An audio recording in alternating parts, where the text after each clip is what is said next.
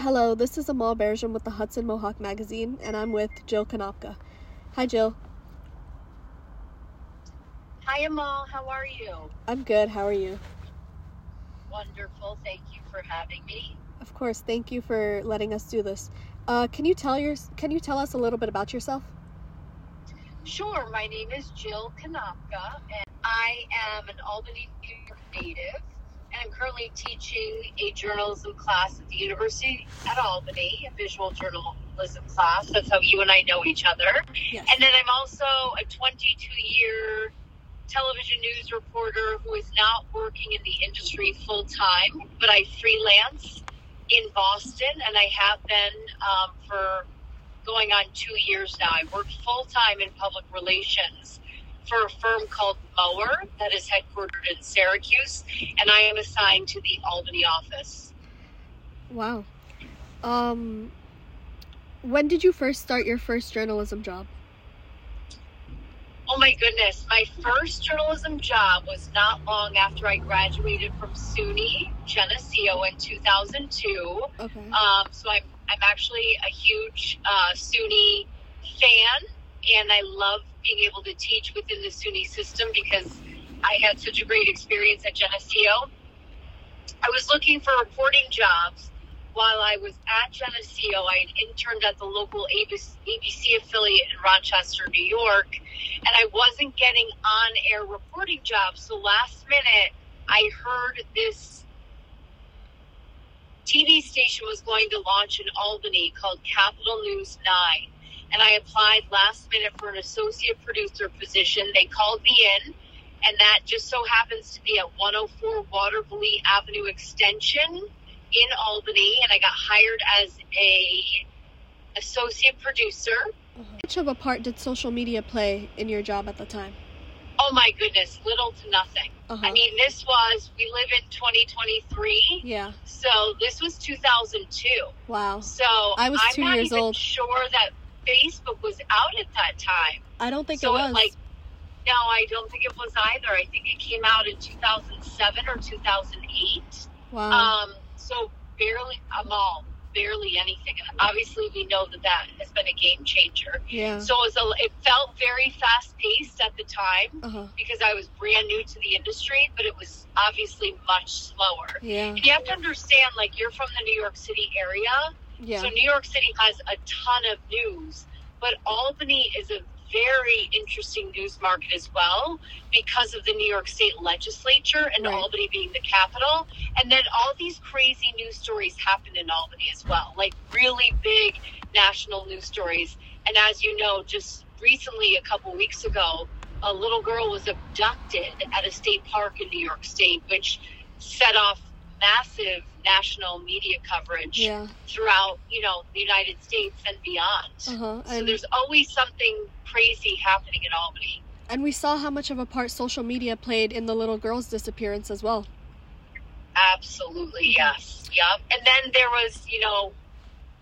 was that push to stop speaking her name after she had been found and was recovered in good health, just to protect her identity. Because as we know, everything lives on the internet. Yeah. And so, news, I saw a lot of news outlets stop speaking her name of the family, which, was appropriate in that case because she is a minor. Yeah. And she's dealing with a lot right now. But yes, it was crazy all over social media.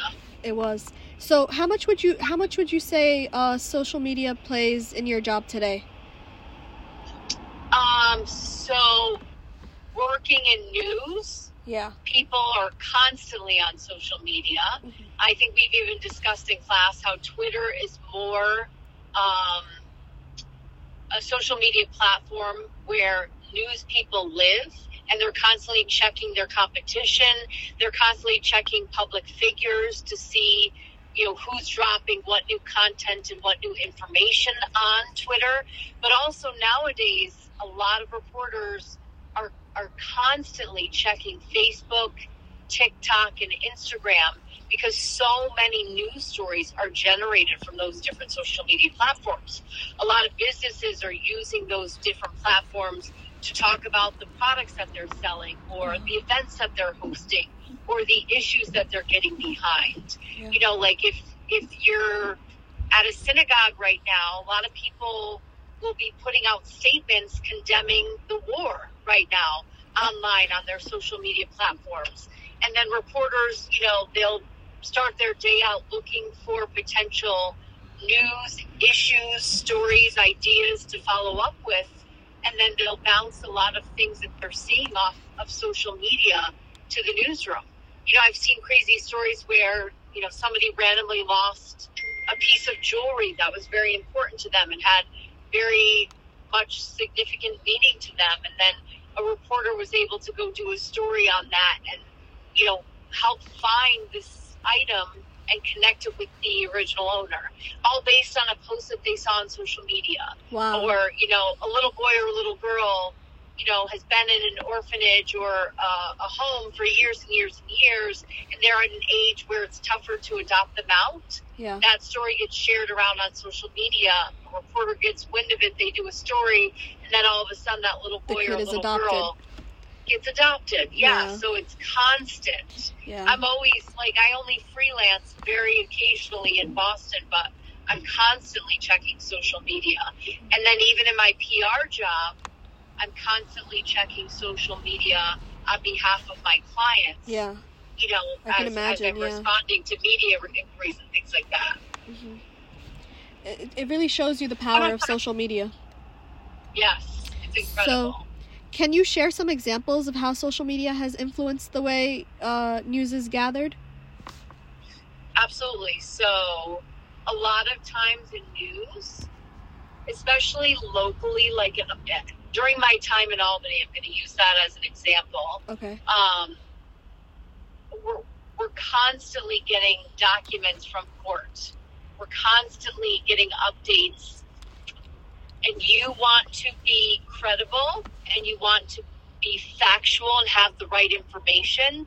But a lot of times you also want to own the fact that you can say, you were first. Hey, this happened first on, you know, whatever news outlet it is that you're working on. Mm-hmm. So getting those documents, reading them, being thorough in going over what's important versus what's not, mm-hmm. and then blasting that out on social media. Because as you know, a lot of people aren't waiting until those traditional news times anymore, mm-hmm. and they're constantly watching different social media feeds and staying up to date with content and news gathering opportunities throughout the day, mm-hmm. not necessarily at those traditional news times. Speaking of staying up to date, how would you say you keep up with the rapid pace of social media trends and technology? I'm constantly checking a number of different news outlets so that I'm getting a different variety of news from different sources.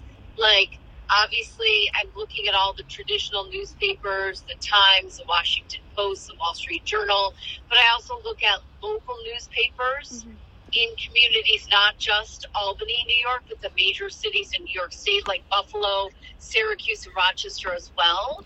And then I'm staying on top of other newspapers that I've come into contact with, whether it's my full-time job, because I'm monitoring for different clients that work in different industries that I represent, or, you know, different local, hyper-local newspapers in communities across Massachusetts where I'm covering the news. Because a lot of times super local newspapers are also covering events, ideas, different things that aren't necessarily picked up right away by the more traditional news outlets until they get wind of it. Yeah. Does that make sense? It does, yeah.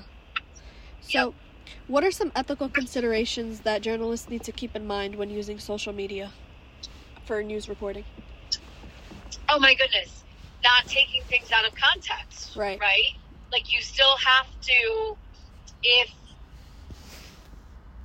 have video that you've shot on the seat of a story on your iPhone and somebody says something that you feel is important for your audience right out of the gates, and then 3 minutes later they say something as well, you need to make sure that you're not taking that interview in any way, shape, or form out of context.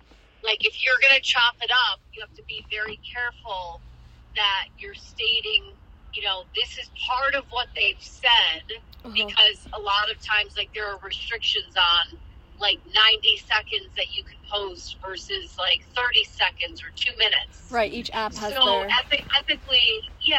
And, like, I loved working in TV news because everything I did was basically recorded on camera, so most people couldn't say that I got it wrong because it was information that was gleaned in an on-camera interview. Yeah. And I was very quick about double and triple checking.